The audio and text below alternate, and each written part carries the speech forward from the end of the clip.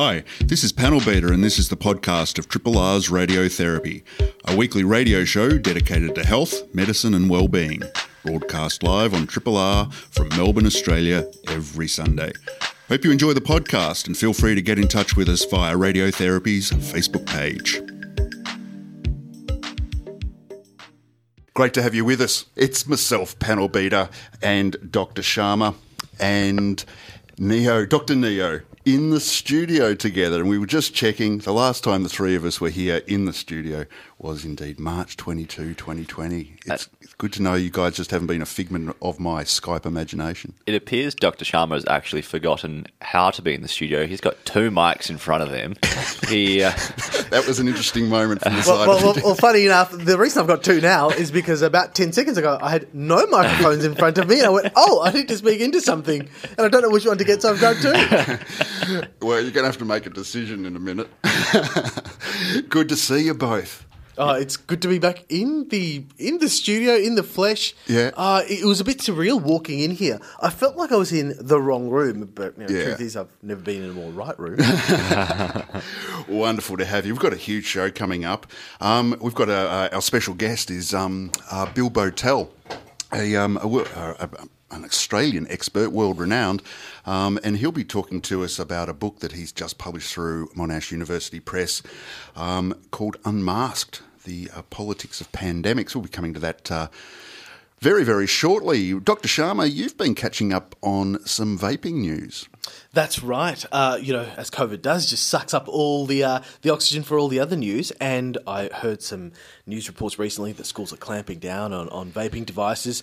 And I decided to have a look at that space again, particularly in the context of adolescents and students. So we'll be talking about that. Yeah. I find we've touched on vaping in a couple of different ways before, but we've never really come at it from that angle. And while I was thinking about it in the lead up, I remember, how smoking is such an act of defiance to parents, and I'm wondering whether vaping has that same act of defiance or if there's something else at play. I think it does, and the question for me is if we can learn from our mistakes, I suppose, in terms of smoking and our approach to that, and perhaps we can blunt that effect if we are trying to discourage vaping in young people. Yeah. Or are we just going to crack down it hard like we did with smoking and just have the reverse effect? Yeah. Look, great. Really looking forward to that. And Dr. Neo, all the way back from being our rural and regional correspondent, Mildura, what's ahead? I'm going to be discussing something COVID-related, sorry, Dr. Sharma, about the indirect impact of COVID on the children of low and middle income countries. It's very specific, but it's quite an interesting topic and one that's getting quite overlooked at the moment. So I thought I'd just get a bit of airtime. Yeah. And there's some matters around that are quite distinct for middle and lower income countries that don't necessarily play out here, right? Yeah. So, as a bit of a teaser, one of the big things is measles vaccinations, and it's just something that we don't really think about in a high-income country because why would we? We get vaccinated as a young child, everyone does, and that's that. But in these low and middle-income countries, it's a much more difficult concept, and they're currently suffering quite badly because of disruptions to their vaccination schedules. Yeah, right. We'll be getting to that around about hour, I reckon.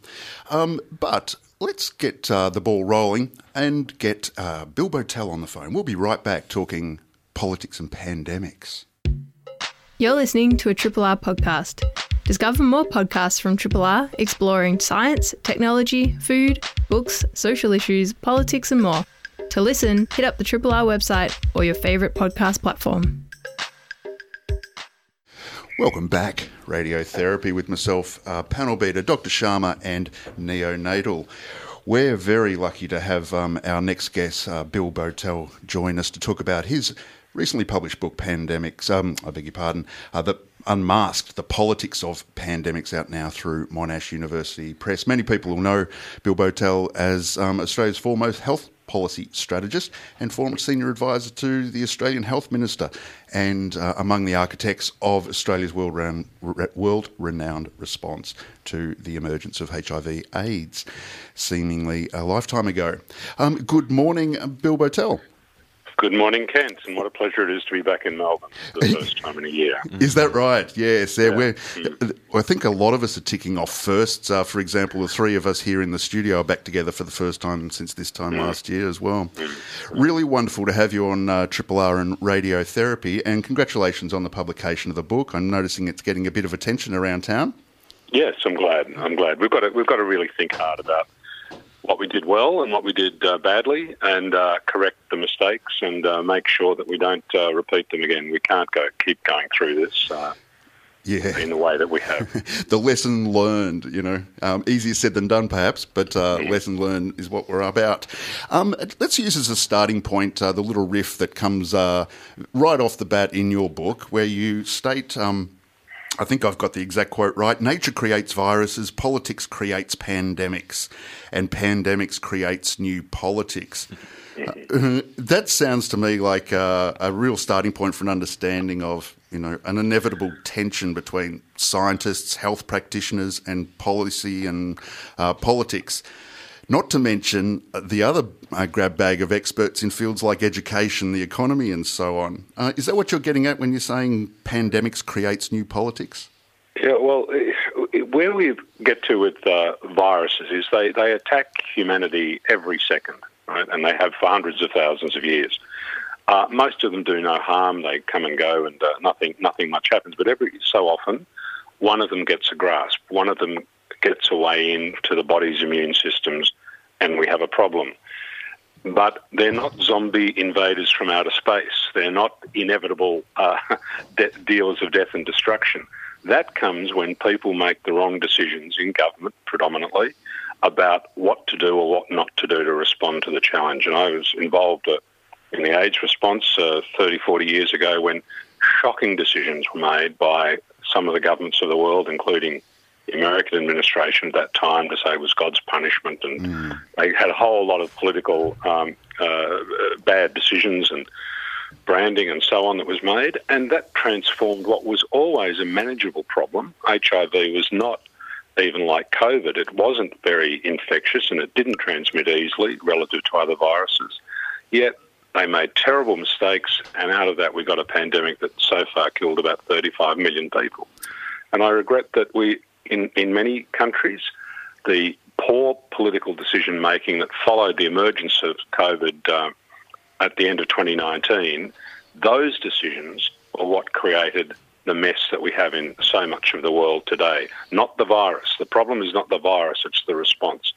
And then, of course, once you work your way through, then some governments and some people take advantage of a crisis to impose political and economic measures that they would never get away with in more normal times. And we've seen evidence of that around the world as well. So it's all linked together, but right at the core of it is we can prevent the transmission of viruses, we can prevent their emergence, and we can deal with it in a sane and sensible way if we want to.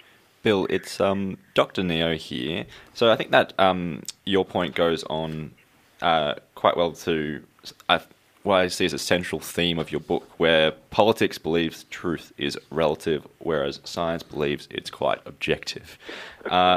And my main question that I think a lot of our listeners would want to know is, why does a public health issue become political? Why are we putting ultimate decision-making ability in the hands of what is effectively an unexperienced and untrained politician? Well, in one sense, of course, our democracy works because we have generalists as politicians. But what's extremely important, if we give them that power, is that the advice they receive from scientists and doctors and so on is perfectly transparent, is open to contest and debate, that the advice that's going to them is not adjusted or rigged or measured against some other set of criteria behind closed doors, so that the actions that are taken are not the actions that would be recommended if we just adopted the proper scientific approach to the virus. So the politics and the economics gets mixed up with the scientific facts of the virus. Some countries a year ago just looked at it as what it is. The virus is just an expression of physics, chemistry, biology, the iron laws of the universe, basically, and mathematics. it can only be dealt with by using those laws against it. The countries that decided that there was some other way of negotiating with the virus, that they were very smart politicians, that we didn't have to shut down the economy and could keep the international travel system working, they paid a terrible price. The countries paid a shocking price in death and destruction. So we have to, and I think as we look forward, not just to pandemics, but climate change is a perfect example of that. Molecules of carbon dioxide are molecules of carbon dioxide. They can only be dealt with by the application of the laws of science. So we have gone as far as we can with trying to pretend for political reasons that these things are not threats and that they can't do enormous damage. I think it's hopefully a lesson we'll learn from the chaos and shocking upheaval that's been created by the mishandling of the response to COVID in the world. Bill, it's Viom here, Dr. Sharma, just to introduce my voice into the conversation here. Hey, Bill. Well, you very rightly pointed to what things were like a year ago, and roughly about a year ago, was it WHO very tentatively finally agreed that we should declare this a pandemic. And one of the things that I realised just reading over your book was that there's just been politics, obviously, at every level. We're very familiar at the level of Australia, but thinking back to a year ago when you're quite rightly saying there was reluctance in some nations to lock down, some not, and the WHO was, I suppose, dithering a bit. What do you think were perhaps some really key moments of this virus turning into a pandemic that were political, thinking back to that time ago? What are the big points that stick out to you? Look, it emerged sometime at the end of November-ish in China, and there was certainly a lot of dithering for weeks as they tried to sort out what was happening because, as you know, Vion, somebody presenting with the early stages of coronavirus infection did look like cold and influenza. So it does take some time, but they did move remarkably quickly by the beginning of 2020 to understand what was going on and to alert the world. And then it was very interesting that China and the countries in Asia, Taiwan, Vietnam, so on, who had a memory of the SARS epidemic, moved extraordinarily swiftly in February to shut down. I think Taiwan shut the cruise industry down in the beginning of February. They did all of the surveillance at the airports. They started to restrict travel, and they did all of that very rapidly. Now, in Australia, we did shut down travel from China, which was a very good idea because the virus can only move as fast as people move and moves in the international air transport system. But during February, we didn't shut down travel from the UK and Europe. And we kept the borders open effectively. And that allowed the virus to come in. So the swift action that was taken at the end of January, beginning of February in the Asian countries, if it had been taken in Europe, UK, the United States, they would have had a much less severe problem. But they did nothing. They just said, it's not going to be a problem, and if it is, we can manage it. They thought that it was like influenza, I think, rather than a new virus. And that was a critical error because, as we saw in Australia, once it starts going up exponentially, you can go from okay to a shocking outcome just in the blink of an eye. And once it's in and established, then you've got all the problems that we know and that we've seen. So there were problems of actions and there were problems of inaction. And of course, we were dreadfully ill-served by the fact that at the top of the world system, in the White House, we had the president and the administration that we did, who concocted every sort of nonsensical political argument about what was going on and why, but never got round to protecting their own people and really put a big spoke in the wheel of the international response, it has to be said. Yeah, Bill, so I completely agree that the American system, as the international powerhouse that it is, has somewhat stunted the rest of the world's response to this pandemic. But you also highlight in your book, and just before that, Australia had somewhat of a false start to the pandemic, fumbling at some points. Notably, we actually shipped very large quantities of PPE from our national stockpile to China, which was seen as a bit of an altruistic move at the time, but ultimately may have caused more harm than good. Do Do you think we, as a nation, have learnt from these mistakes? You mentioned Taiwan having responded very well to SARS previously. Will we be prepared for the next pandemic, or will complacency take over? No. What happened in Australia was really remarkable, I have to say. I think the federal government was taking its cue from the United Kingdom and the United States. They were lulled into a false sense of security to believe it was like an influenza when it wasn't, and that they had time to respond. They could wait and see what happened and then do something, as you typically do with influenza. However, as February turned into March last year, I think it's pretty clear the Australian people woke up to it. They saw the news from Italy and China and America. They saw the great toilet paper shortage, which was an indication of panic buying, really, and people concerned. And the stock market collapsed. And believe me, that really, when the stock markets go down, you've got shortages in the supermarkets, the people started to realise something very bad was coming.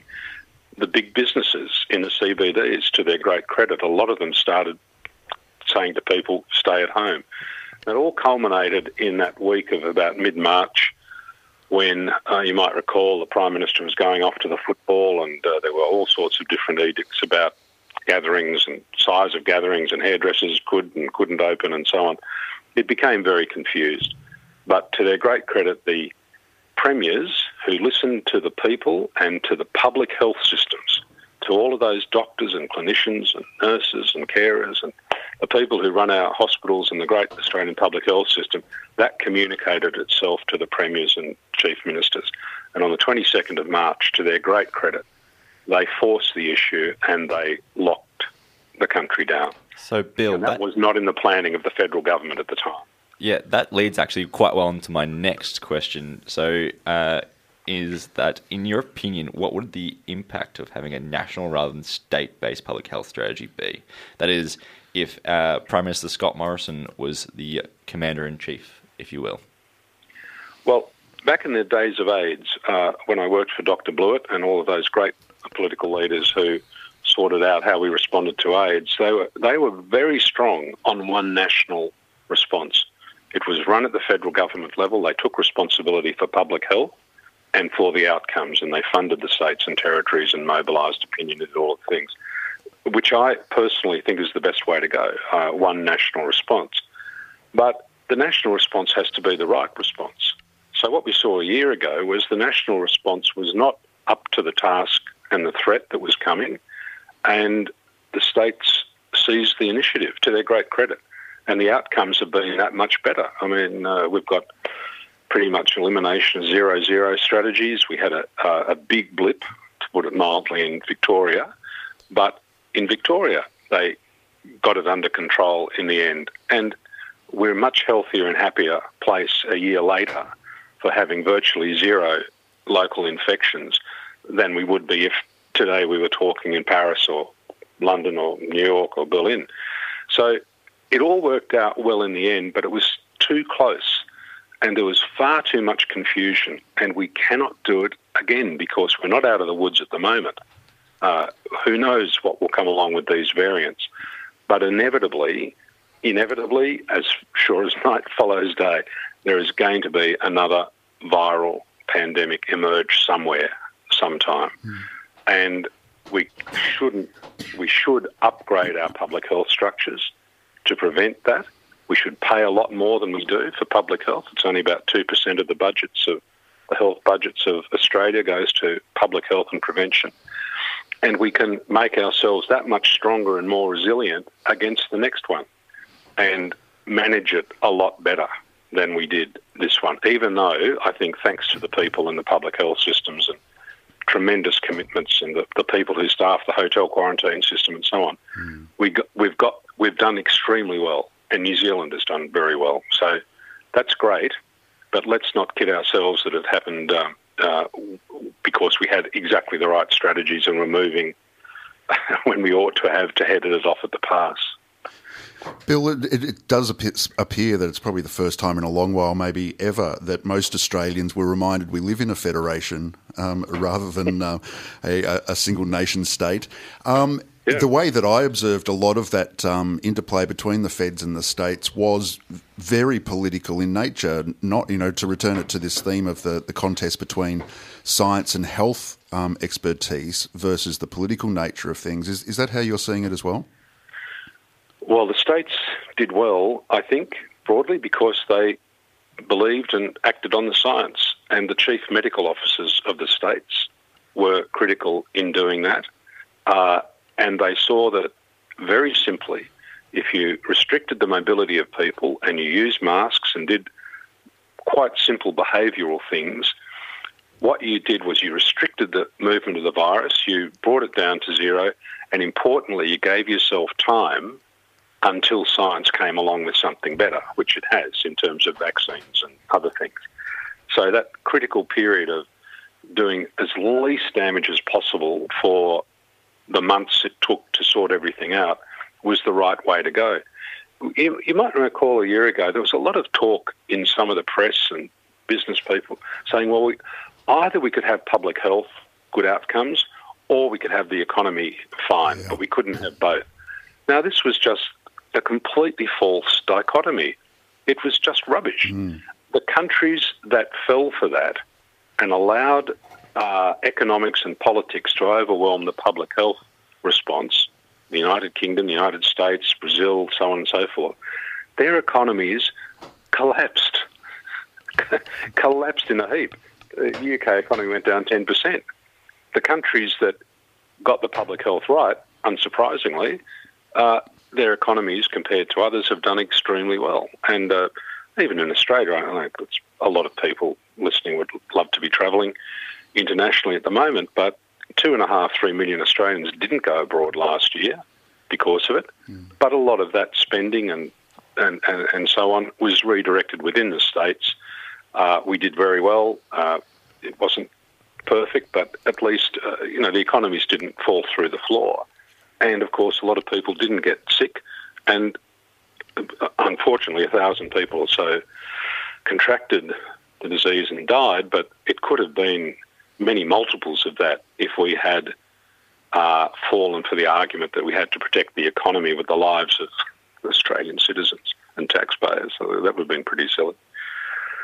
Bill, there's some really positive impacts and lessons that, I'm kind of surmising from everything you're saying. For example, I think that perhaps this public recognition that it's not this dichotomy of health versus economics, and perhaps this is something that voters are going to remember, and also, like you're saying, the platforming of science being at the forefront of the conversation and the leadership of the state chief health officers. So, moving forward, I mean, are you kind of optimistic that these two factors and all these other lessons are going to help us negotiate the future challenges with variants and future pandemics? And I think you even mentioned climate change earlier. So, how do you feel as a nation who's gone well, who's learned a few positive lessons? What's your general feeling about our future and how we'll negotiate these challenges?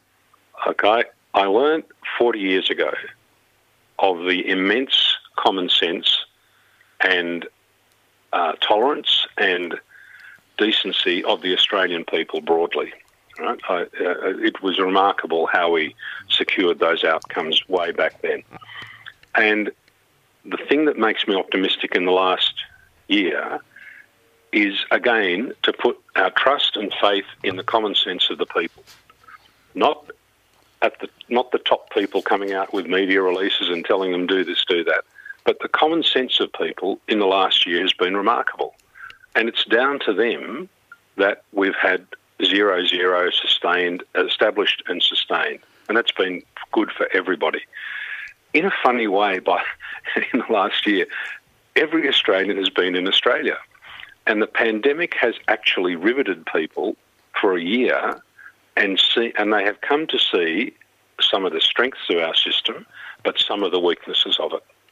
And I'm very sure that people have just about had enough with the weaknesses and the politicisation of things that ought not to be politicised, particularly public health.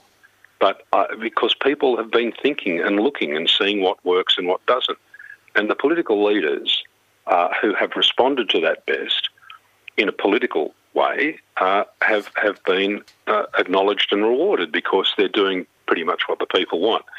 So I think the people should exert themselves a lot more in the coming months and years when we deal with these big existential crises, pandemics, climate change, and the sort of country that we want to live in. Now, I don't want to live in a country that's like America, a neoliberal nightmare, which it's become. I don't want to live in a country where the public health system is deconstructed and made useless because there's no profit in it. We've seen the consequences of that play out around the world. I don't think most Australians want that either. So these big issues have been at least placed on the agenda, and I think it's important now that out of the people come forward the new politicians who say, well, we're not going to go back to the system we had before. We're going to do something a lot better, a lot bigger and a lot bolder. And if we do that, then, I'm optimistic people are getting that message, and particularly young people, because they've been really clobbered by this.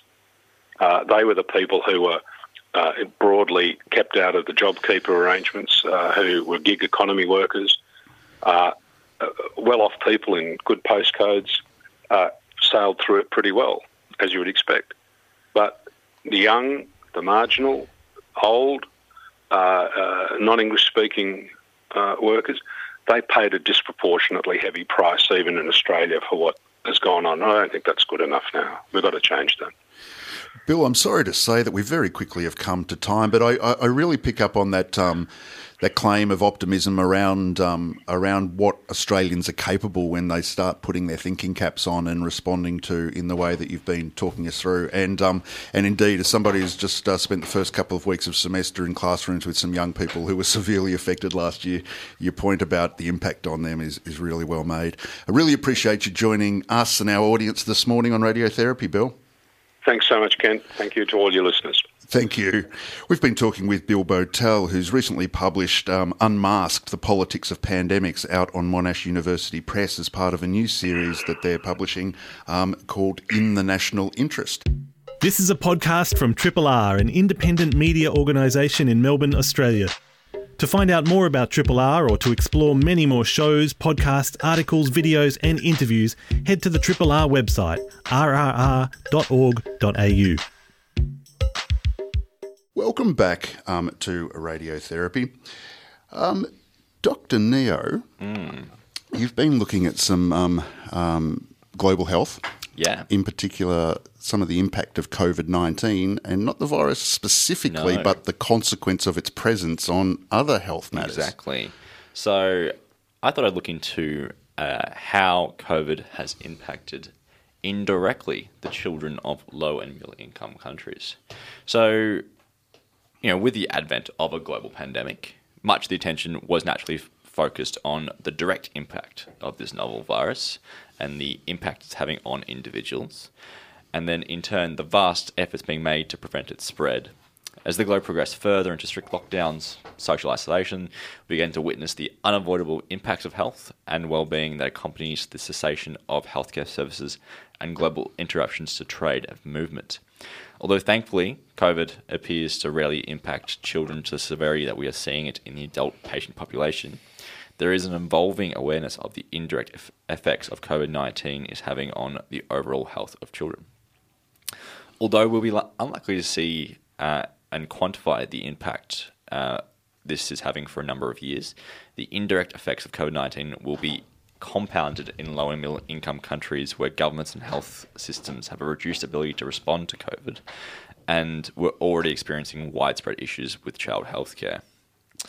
So, for example, I wanted to look into vaccination in low and middle income countries specifically, where many are facing a public health crisis that existed long before COVID, and one that many high-income countries have the privilege of seeing effective eradication of over the past few years, which is measles. So for those who don't know, measles has an effective reproduction number of around 12 to 18, which means that for every one person infected, they can expect to pass it on to 12 to 18 other people in a population with no immunity. And the mortality rate is around 3 to 6%, but it has been seen to spike to 30% in the worst outbreaks, and the ability, and it does have some long-standing detrimental impacts on an individual's immune system. So, measles just generally has the ability to be devastating to populations that lack immunity to it. Yet we have an incredibly effective vaccine that after 2 doses you get immunity, and it works for most of the population.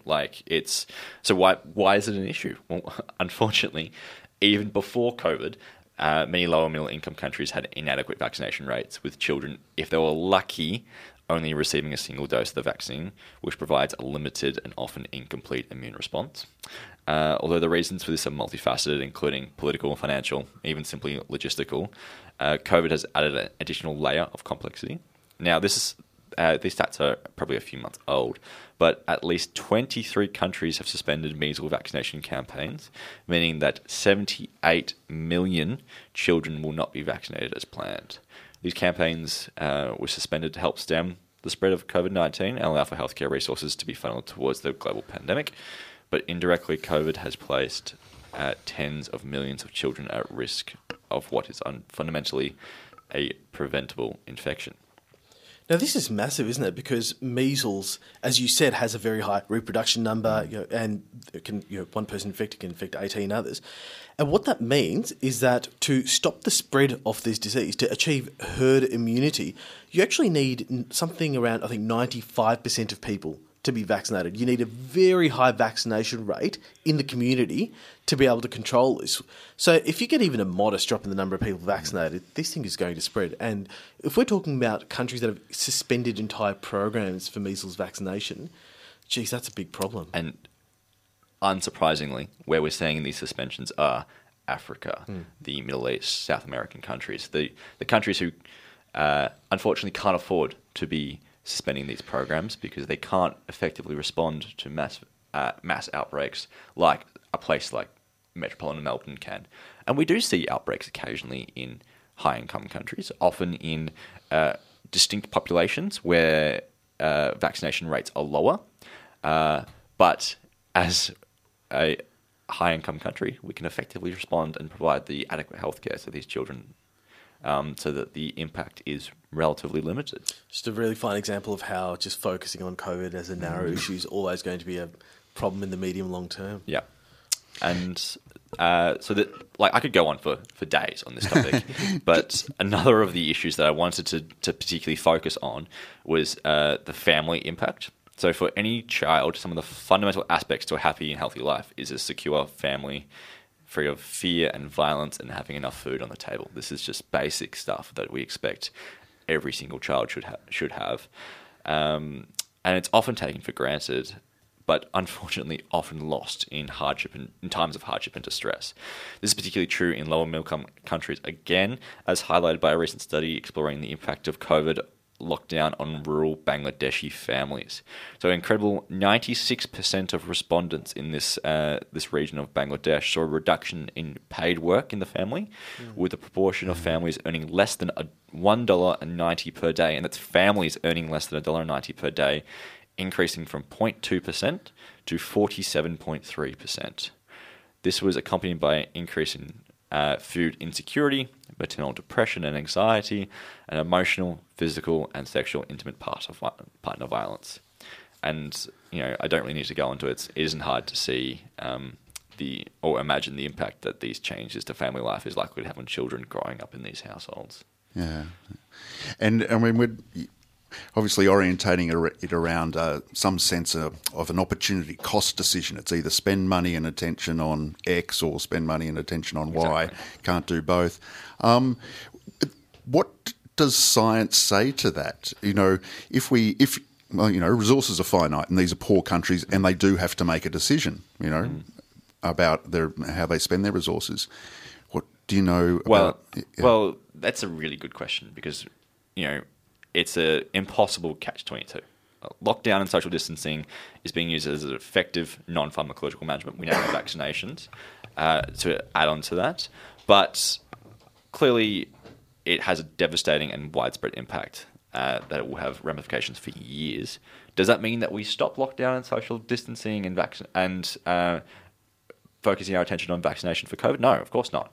But we have to balance that with putting more money into global health programs that can focus on these regions. So these regions are forgotten. They are they're out of the public mind. Out of sight, out of mind. These children are going to have been suffering for years. They're going to continue suffering. But putting a little bit more attention on them, putting a little bit more money their way, allowing these vaccination programs to restart in a COVID-safe manner. That's right. I should self-correct, really. I say something like resources are finite, and for the Bangladesh government, it certainly is resources are finite, but there's no shortage of global wealth that could capture this and address it, right? Dr. Sharma? Yeah, exactly. And I guess part of the problem is that opportunity cost kind of trade-off that we're referring to, that only occurs because they are starting from so far behind, so we've got an opportunity to perhaps alter that dynamic into the future. But even now, immediately, I think this is what the WHO is arguing for through the COVAX facility, that we then focus vaccination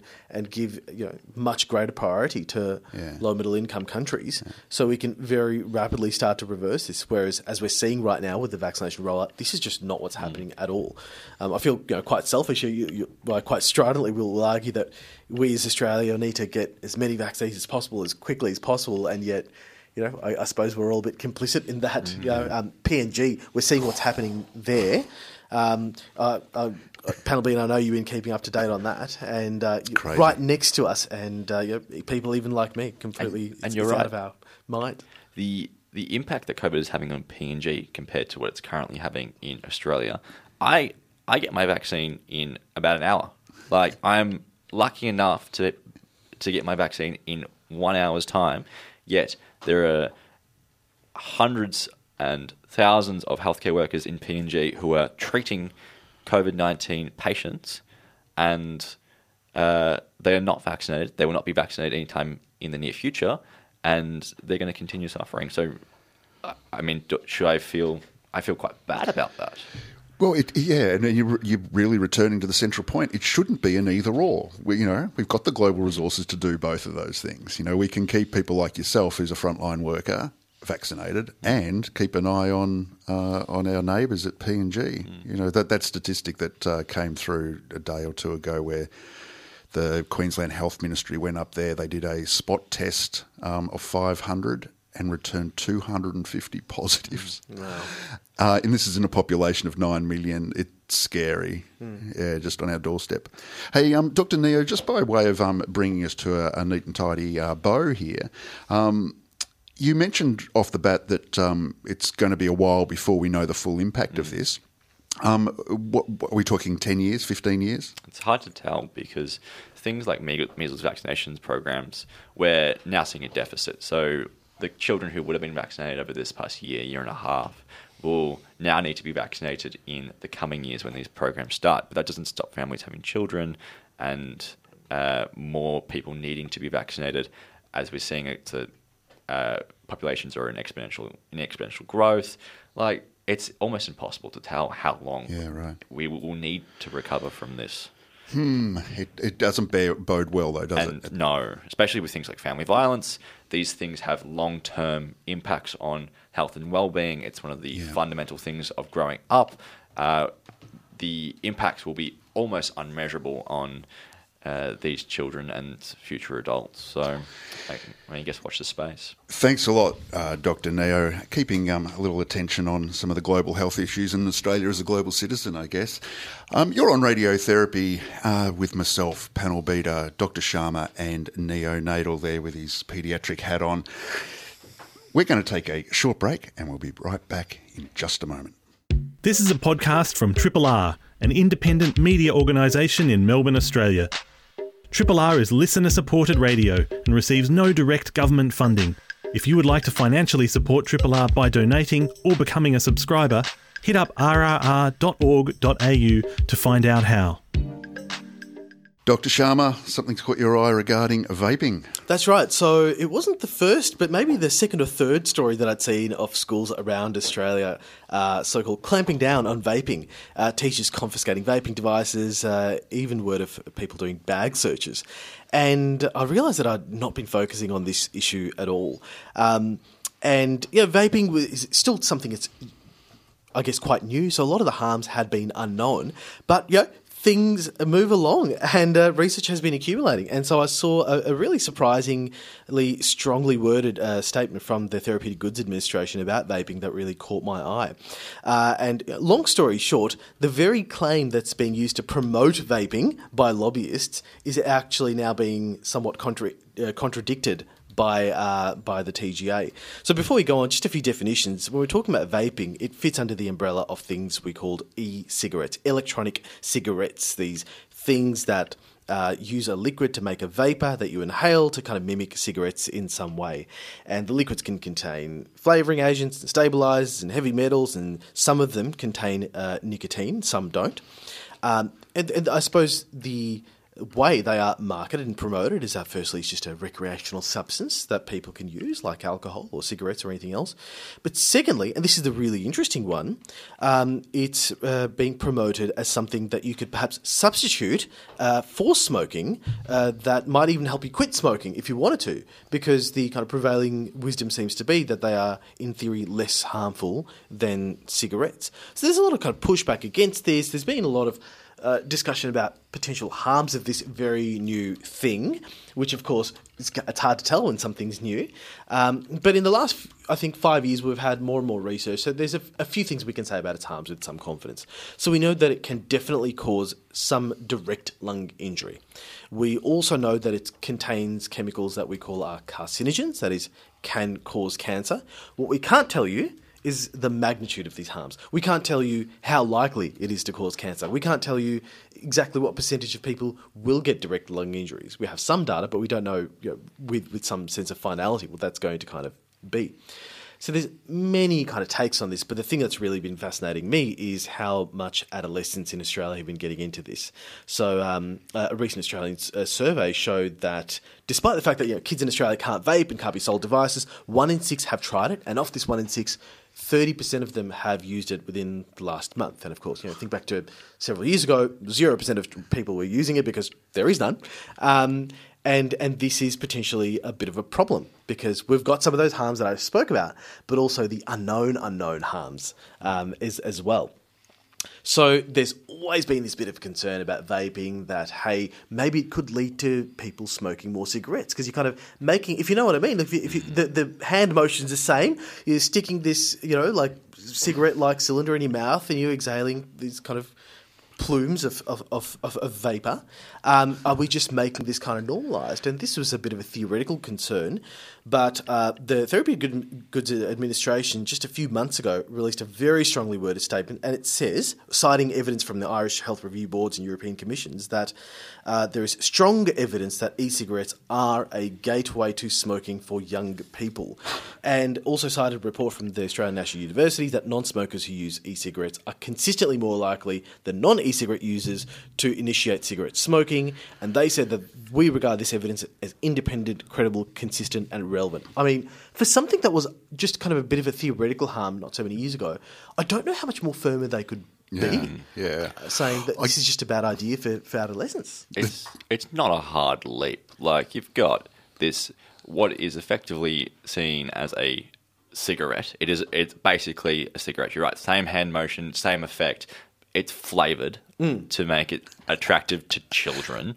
It's just very reminiscent of... It's like the island coolers of cigarettes. Well, it's like Camel cigarettes. Like, back in the 50s where they used to have this big, attractive, fun mascot for these cigarette companies to make it more effectively marketed towards children. And it's fascinating to see how the companies can jump around regulations. So you can't market directly, but you can go with flavours. And, well, look, maybe you can't even do social media ads now, but if influencers use it, well, that's legal. Well, if that's been clamped down on, there's all ways that they can get at this very young audience. And going back to something you said earlier, Panel Beater, one of the indirect bits of marketing that I suppose we can do unwillingly is that the harder you clamp down on it, the more, I suppose, what's the word I'm looking for? It might be motivating. It can absolutely be motivating. There's a rebellious kind of tint that these things can then develop that can potentially make people use it even more. So there was quite an interesting child health poll done by the Royal Children's Hospital last year, and it found that 1 in 3 parents, so that's 31%, don't know that e-cigarettes contain toxins and chemicals, and 40% are unaware that e-cigarettes can cause death. So if the parents of these children are thinking, it's a fun and everyone's doing it, why don't we buy it for the kids? They're asking for it. It doesn't contain any chemicals or toxins. It's fine. That is it's almost a failing on our public health campaigns to make these parents aware that this is not a benign, fun, easy thing to do. It's not going to be a normal part of childhood. It is actually causing damage. That's exactly right. In fact, if you actually look at the research in Australia anyway, somewhere roughly under 10% of kids who have vaped, they've gotten their device from their parents. And I think part of the reason the public health response in terms of education has been slow is we know when public health people want to put out advisory against substances, they're very guarded, want to sit on the fence a bit, as you would with something so new. They don't want to overstate or understate the harms. But now I think the research is coming in.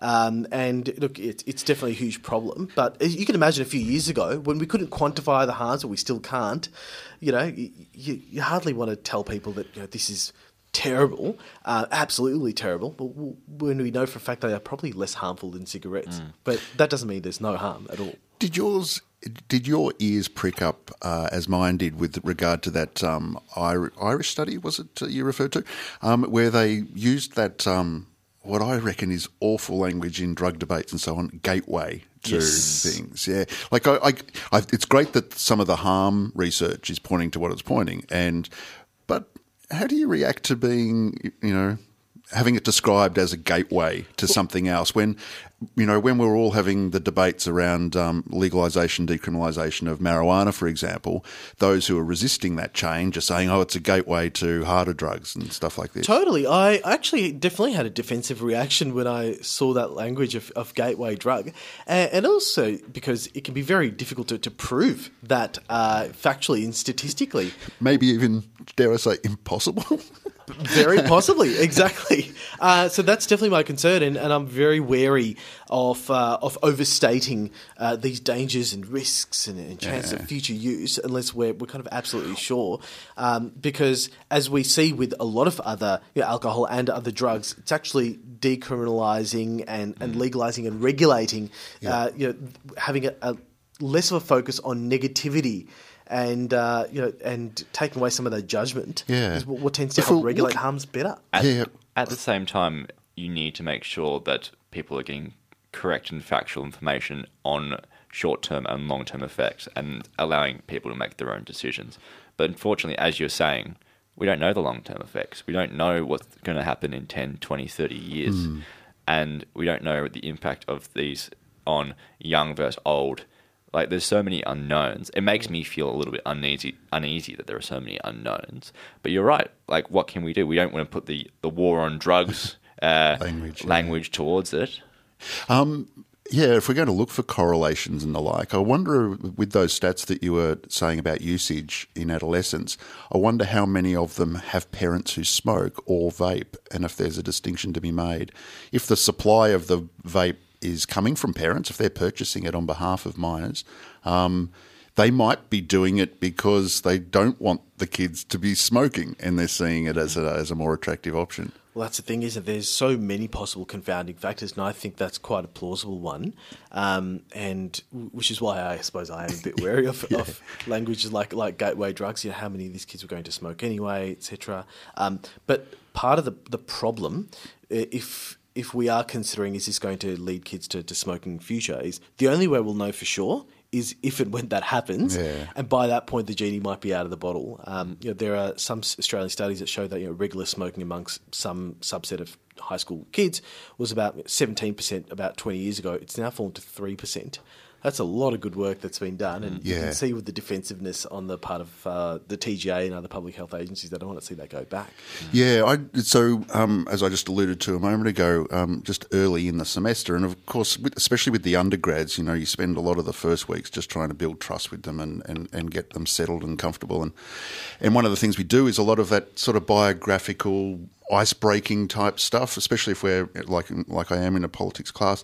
And I ask them, how many of you smoke? How many of you drink? How many of you exercise? I do a whole lot of that sort of thing, and that then becomes material to link into the world we live in. And the number of smokers is so low. Like I think in a couple of my workshops, we've got 25, 30, zero. No one was smoking. And drinking has gone right down. When we start talking about disco biscuits, it goes right up. Well, what I'm hoping for is a lot of the successes we've had with reducing smoking, the good, successful, positive bits of that is something we can apply to vaping and not repeat some of the mistakes that we had before we had a success. And you're right, it is a success. Like, from my own patient experience, it's now getting increasingly rarer to see patients who are actively smoking. You ask patients about their smoking history routinely on a first meeting with them, and it's very common to be, I used to smoke, but now I don't anymore. That is almost 90% of the patients I see. Well, the thing I'll hear in general practice is even if people who are currently smoking, they're in the process of quitting, or there's just very recently relapsed. So, hopefully we can spin things around in that way with vaping. And even if we don't apply the exact same rules, we've got the foundation for the public health campaigns from smoking to be easily applied to vaping. We've done it before, we can do it again. Now, actually, I should mention before we go on, because otherwise we will get people who complain about this, I understand. Again, there's this argument that vaping can actually help people quit smoking. Yeah. I don't think there's any doubt, even the TGA acknowledges this, for many individuals it can be the substitute and transition of smoking. But the bigger question is, what is the net population effect? Is it in the end going to get more people quitting than getting on smoking? That we still don't know. There's still more research required. Quite right. Big thanks to you, Dr. Sharma, for drawing our attention to that. Before we let both of you go, your vaccination experience, Dr. Sharma, I saw you on socials. You got a lollipop, and you're about to get a lollipop. Is that right? Yes. Neonatal? Yes. 1 hour's time. Brilliant. Look, big thanks to you for joining us, dear listener, on Radiotherapy this morning. It's time for us to go. But first, a big thanks to Bill Botel, who was in talking to us about his book, Unmask, The Politics of Pandemics. Check that out. It's a light read, but a very accessible read, but very nuanced on a complex issue. Where can our listeners get that? It's in readings and online, certainly available. Check it out. Check it out. If Once Around wasn't enough for you today, you can catch us again on Triple R On Demand via the podcast coming out in a few days. And big thanks to Max for the brilliant work that he does pulling that together. Big thanks to you, Dr. Sharma. Big thanks to you, Dr. Neo. So good to be with you back here in the studio. In your ears next week will be Dr. Nick and the crew. Thanks, everybody. We'll catch you Radiotherapy next week. Hi. This is Panel Beater. Thanks for listening to the podcast of Triple R's Radiotherapy, a weekly radio show dedicated to health, medicine and well-being, broadcast live on Triple R from Melbourne, Australia, every Sunday. Hope you enjoyed the podcast. Feel free to get in touch with us via Radiotherapy's Facebook page.